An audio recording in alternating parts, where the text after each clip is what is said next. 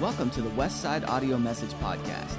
We hope you enjoy today's message, and if you're looking for more ways to connect with Westside Assembly of God, feel free to check us out at www.westsideag.org. You'll find all the information about our service times, upcoming events, and opportunities for you to plug in and get connected with Westside Assembly of God.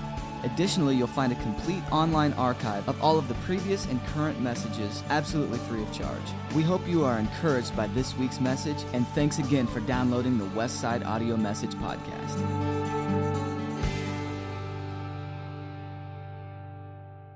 I was given a reed like a measuring rod and was told, go and measure the temple of God and the altar and with its worshipers. But exclude the outer court. Do not measure it, because it has been given to the Gentiles. They will trample on the holy city for 42 months, and I will appoint my 2 witnesses, and they will prophesy for 1,260 days, clothed in sackcloth. They are the 2 olive trees and the 2 lampstands, and they stand before the Lord of the earth. If anyone tries to harm them, fire comes from their mouths and devours their enemies. This is how anyone who wants to harm them must die. They have power to shut up the heavens so that it will not rain during the time they are prophesying. And they have power to turn the waters into blood and to strike the earth with every kind of plague as often as they want.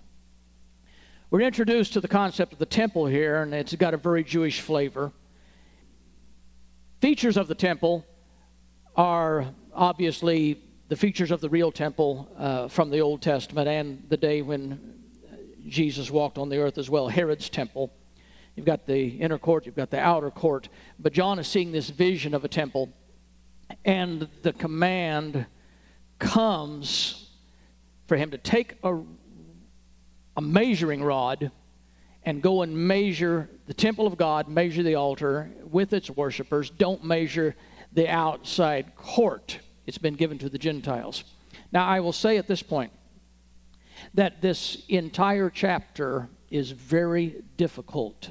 We don't have a consensus among scholars interpreting this.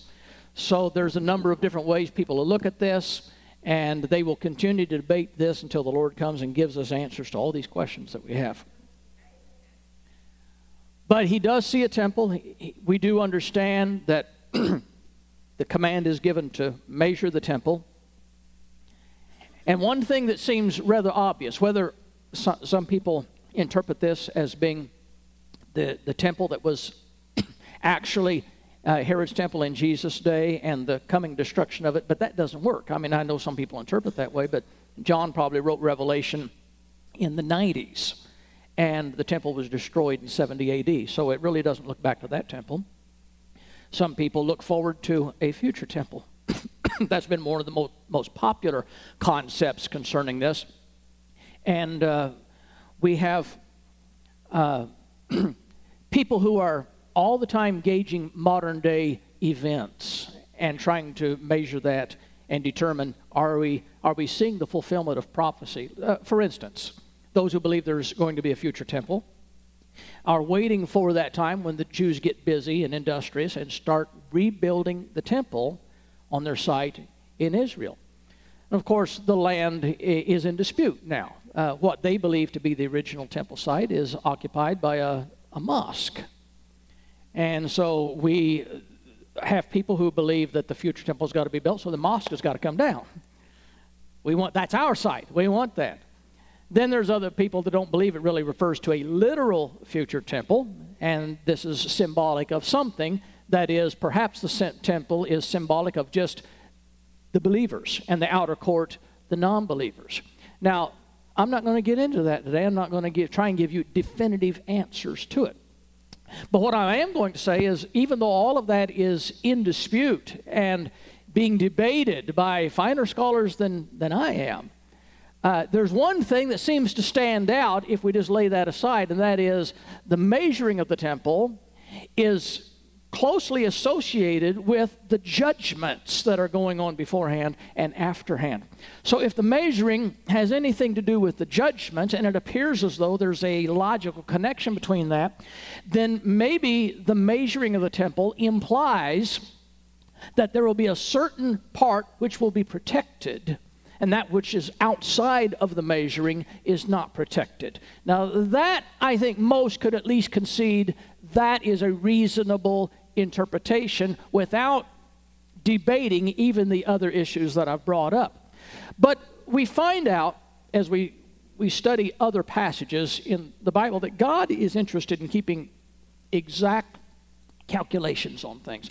What he is deeply interested in, he constantly measures to see if it's up to his standards. You're being measured all the time. God loves his church. He's constantly measuring his church. So here we have the temple, that God loves the temple, and it's commanded to be measured. But it appears as though what is measured is protected. What is not measured is outside. It's given to the Gentiles. Don't worry about it. So once again, it refers to God setting limits for the impact of judgment that is described in this book. And then it moves rapidly after mentioning the temple to him saying, I'm going to send my 2 witnesses. And he said, these 2 witnesses are the olive trees. They are the 2 lampstands. And we're supposed to understand the olive trees and the lampstands. John in his vision, it's declared to him, these are the olive trees and the lampstands. So what are those? Which book of the Bible do you go to find that? You go back to Zechariah, and there is a picture there, a vision, where there are 2 olive branches, 2 olive trees, and 2 lampstands, and we covered this a few sermons back. And the immediate interpretation and application of that scripture was that Joshua the high priest and Zerubbabel, who was the governor, would be used to restore the temple. Now, does it have any other application to that? Well, in this vision, he says, my 2 witnesses are the lampstands and the olive trees. So now you've got more speculation that you can partake in, more debate. So does this mean Joshua and Zerubbabel are going to come back as the 2 witnesses? Some believe that to be the case. Of course, the argument against that is, how many times does a person have to die? And we who believe that you don't come and die twice, you become immortal after you die. You can't kill immortal people. So that line of thinking says, well, it can't be Joshua and Zerubbabel. And then some look at the miracles that these witnesses perform. And the miracles quite obviously have some resemblance to some characters in the Old Testament. The fire, Elijah was associated with fire. Remember the great showdown on Mount Carmel. And the other one is turning waters into blood and sending plagues on the earth, puts a lot of people in the memory of Moses. So Elijah and Moses have been suggested as being logical candidates for the 2 witnesses. But then you got the same people who are arguing Moses can't die twice. It can't be Moses. And then you got people who argue back and say, well, now wait a minute. Nobody really saw Moses die. He just kind of went off in the wilderness, and just him and God. Maybe God transported him. And that this is actually Jewish tradition. They don't believe Moses died, in spite of the fact that Deuteronomy says, and Moses died. Well, that didn't make any difference. It's getting in the way of my theory. We believe that's just to mislead us. But God took him off somewhere and transported him to save him for this time. Well, what do you want to do with those? How much time do you want to spend on them? So instead of Moses, some suggest, well, the only two candidates in the Bible that really qualify this is Elijah, and there's only one other person that has a parallel circumstance to him, and that's Enoch. So Enoch and Elijah both were taken to heaven. No evidence of having passed through the veil of death to get there. No evidence of having really become immortal. So that group of believers, that school of thought, believes that Elijah and Enoch have been in heaven in their physical form for this many years, and they're just waiting for their opportunity to come back and die and get their spiritual body. And this is a perfect opportunity for them to come back and witness and get killed. Now they can go to heaven like everybody else and be immortal. Of course, the people who argue with that say, but flesh and blood cannot inherit the kingdom, which is a misapplication of that anyway. So I've just given you all kinds of junk to bother you. But we've got 2 witnesses. And these witnesses are interesting because they annoy everybody around them. They annoy the whole world. And the world has had it up to here with these two witnesses who are performing miracles. They are prophesying. They are coming as representatives of the Lord. And we've already seen how hard-hearted the world is and how they are rejecting the judgments of God. They're not yielding. They're not surrendering. The previous chapter, neither did they repent of their murders and their sorceries and their thefts. And they're not repenting. And so these two witnesses come. And they send more plagues on the earth. It says, if anybody tries to harm them, fire comes out of their mouth and consumes them. Now, God is wise in who he entrusts his giftings to. He dare not give me that gift. I don't have the disposition to control my mouth. With that kind of a gift, and people trying to harm me, I'd be reducing people to ashes all day long, all week long. Take that. So God in his wisdom has not seen fit to give me the power to destroy people with fire out of my mouth. But to these two witnesses, if anyone tries to harm them, fire comes in their mouth and devours their enemies. And this is how anyone who wants to harm them must die.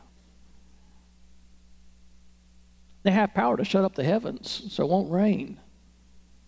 It sounds like Elijah, doesn't it? And during this whole time, they're prophesying. And what do you think they're prophesying to this world? The message is pretty obvious, isn't it? The judgment of God is here. You better get right. More is coming, and the world does not want to hear it. Insomuch so that eventually the world goes against the witnesses and kills them.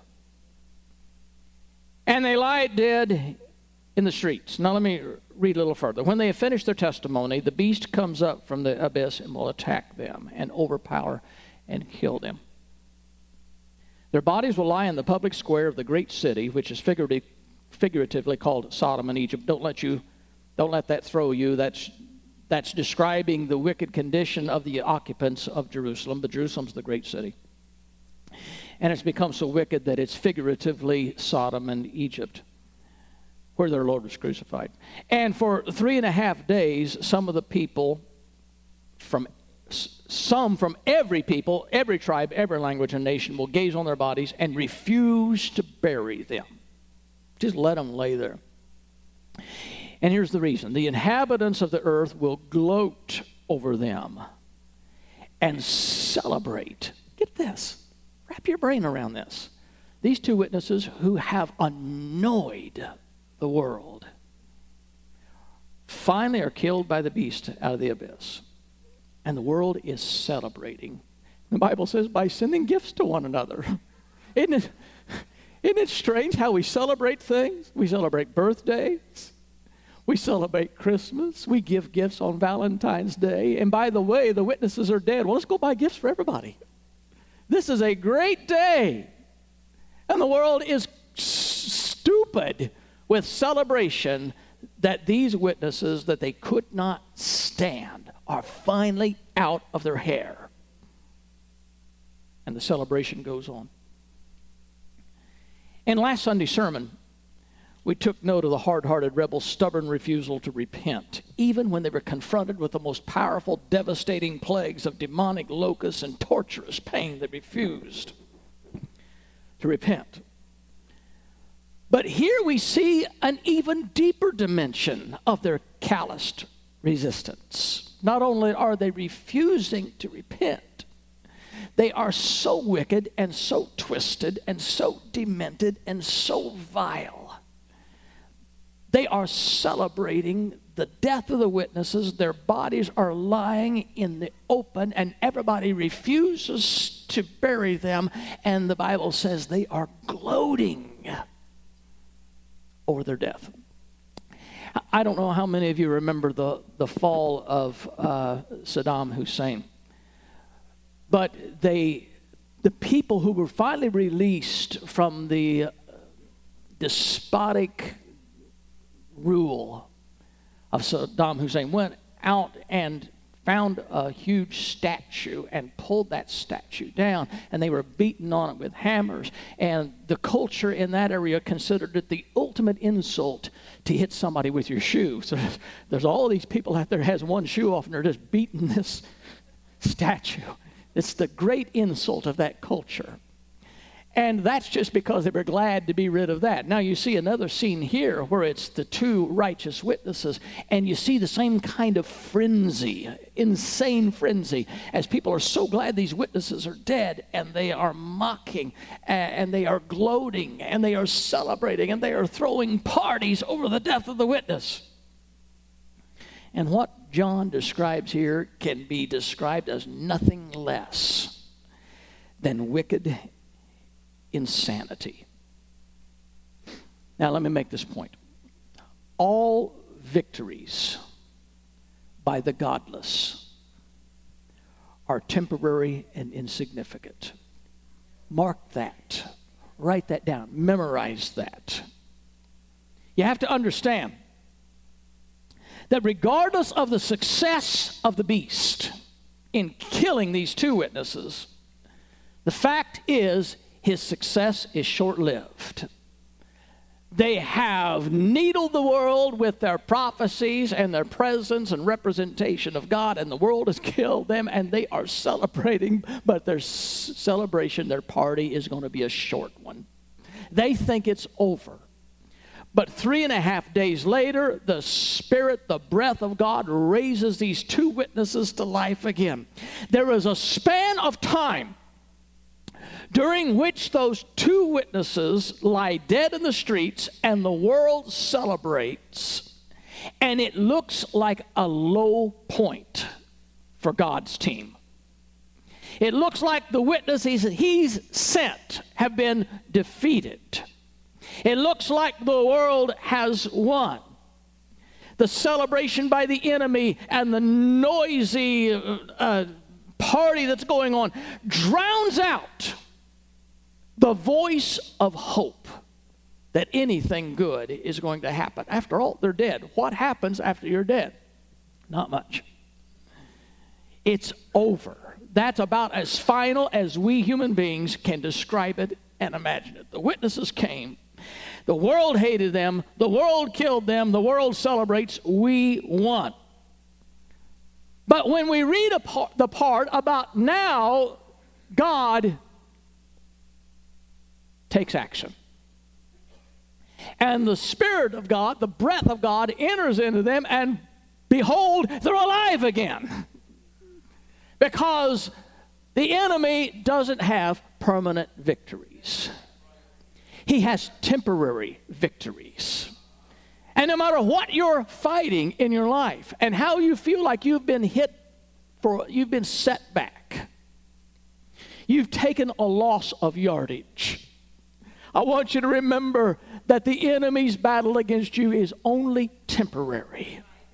He might think and suggest he's won the battle, therefore he's won the war. But the battle's not the war. And even the effects of the battle can be reversed. They think they've won. The witnesses are dead. The witnesses come back to life because God has not had his say yet. That is one of the most thrilling passages of Scripture. There is nothing that is more terrifying to the enemy than to discover that he has given his best shot and it's not enough. There's nothing more terrifying for him to be convinced he has won, it's over, it's in his pocket, and have his pocket picked by God.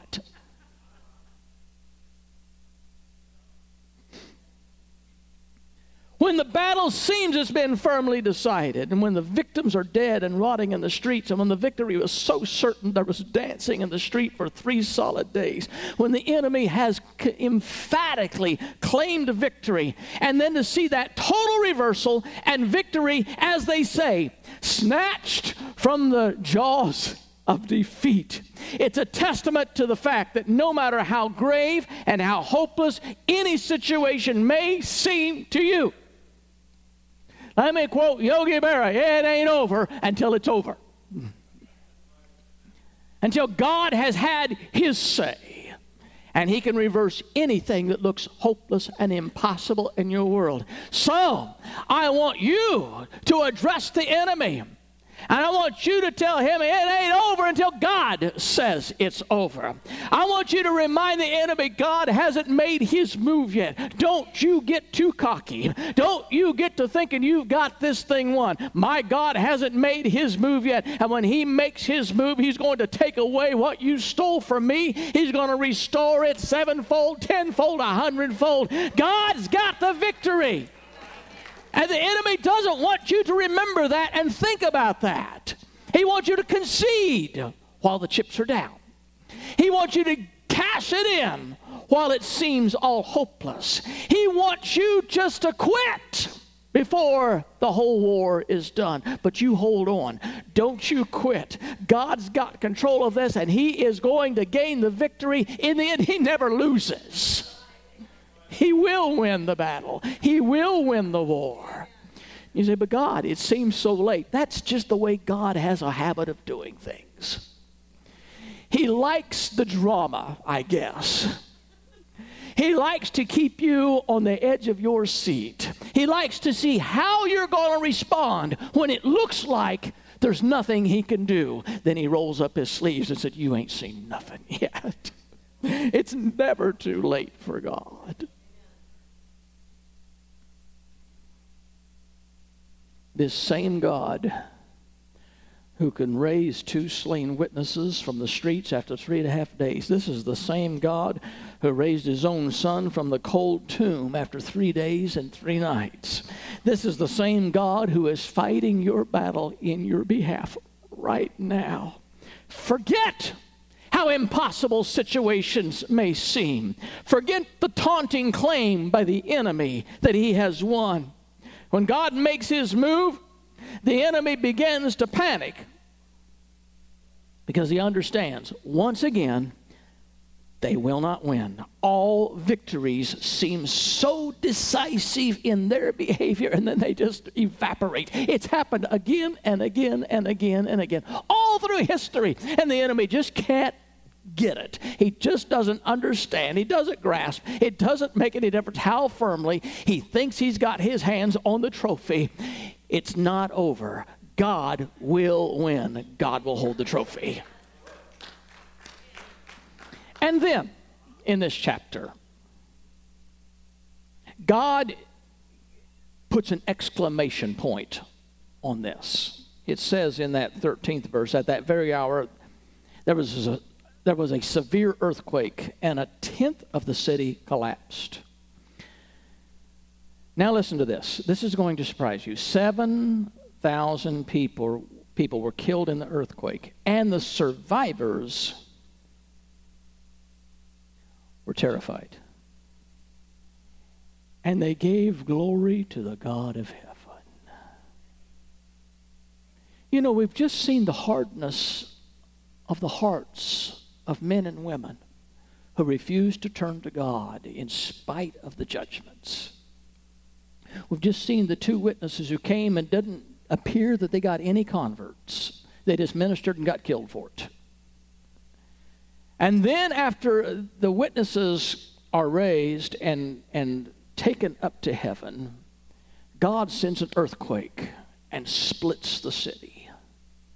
Thousands are killed in the earthquake, but finally, finally, it gets through to some of the survivors who come to the point of saying, okay, I get it now. I surrender. I give up. I'm tired of fighting this battle. It's useless to fight against God. Like the old preacher said one time, your arm's too short to box with God.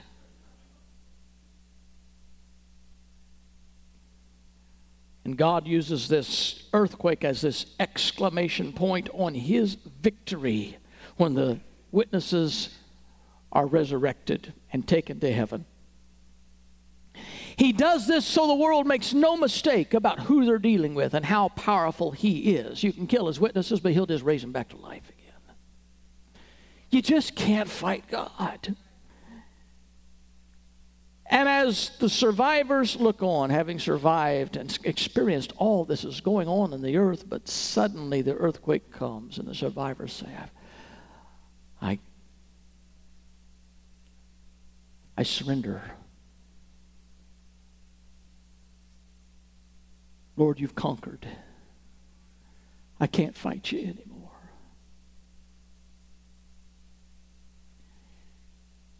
You know, you've got friends and you've got relatives that you've talked to. You've tried to talk to them about the Lord. And so far, they just haven't budged. They're not interested. They don't care. They don't understand what you understand. They don't share your sentiments about God, about church. You just wish they would open their eyes. You wish they would understand the gravity of the situation, but they're not budging. And you're at the end of your ropes. I don't know what I'm going to do. What is it going to take to convert them? I don't know. But I know that you can't give up. Because there may come a point where there is that exclamation point in their life. There is that earthquake in their life where finally they come face to face with God and they say, I am tired of running. I am tired of fighting. I can't do this anymore. I've got to give up. I've got to surrender to God. And you know when that happens, you're going to say it was worth every step of the way. It was worth every pain, every turmoil, every prayer, every battle I had to fight, every confrontation I had with these people. It's finally worth it because now they're turning to God. I've seen some hard cases turn to God in my life. People you would have written off and said, that's the hardest people I've ever seen in my life. I don't think it'll ever come to God.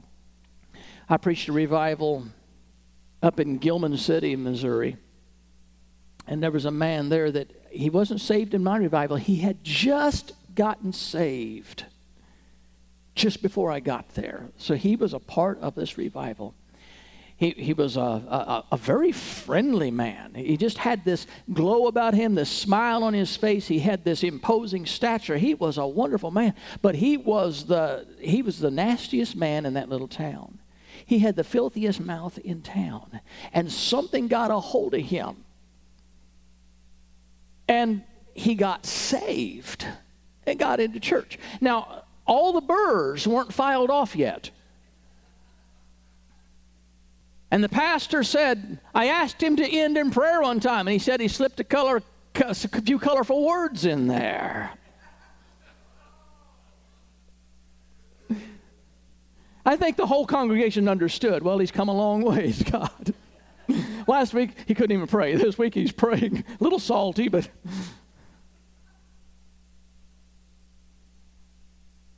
But what a turnaround for this man.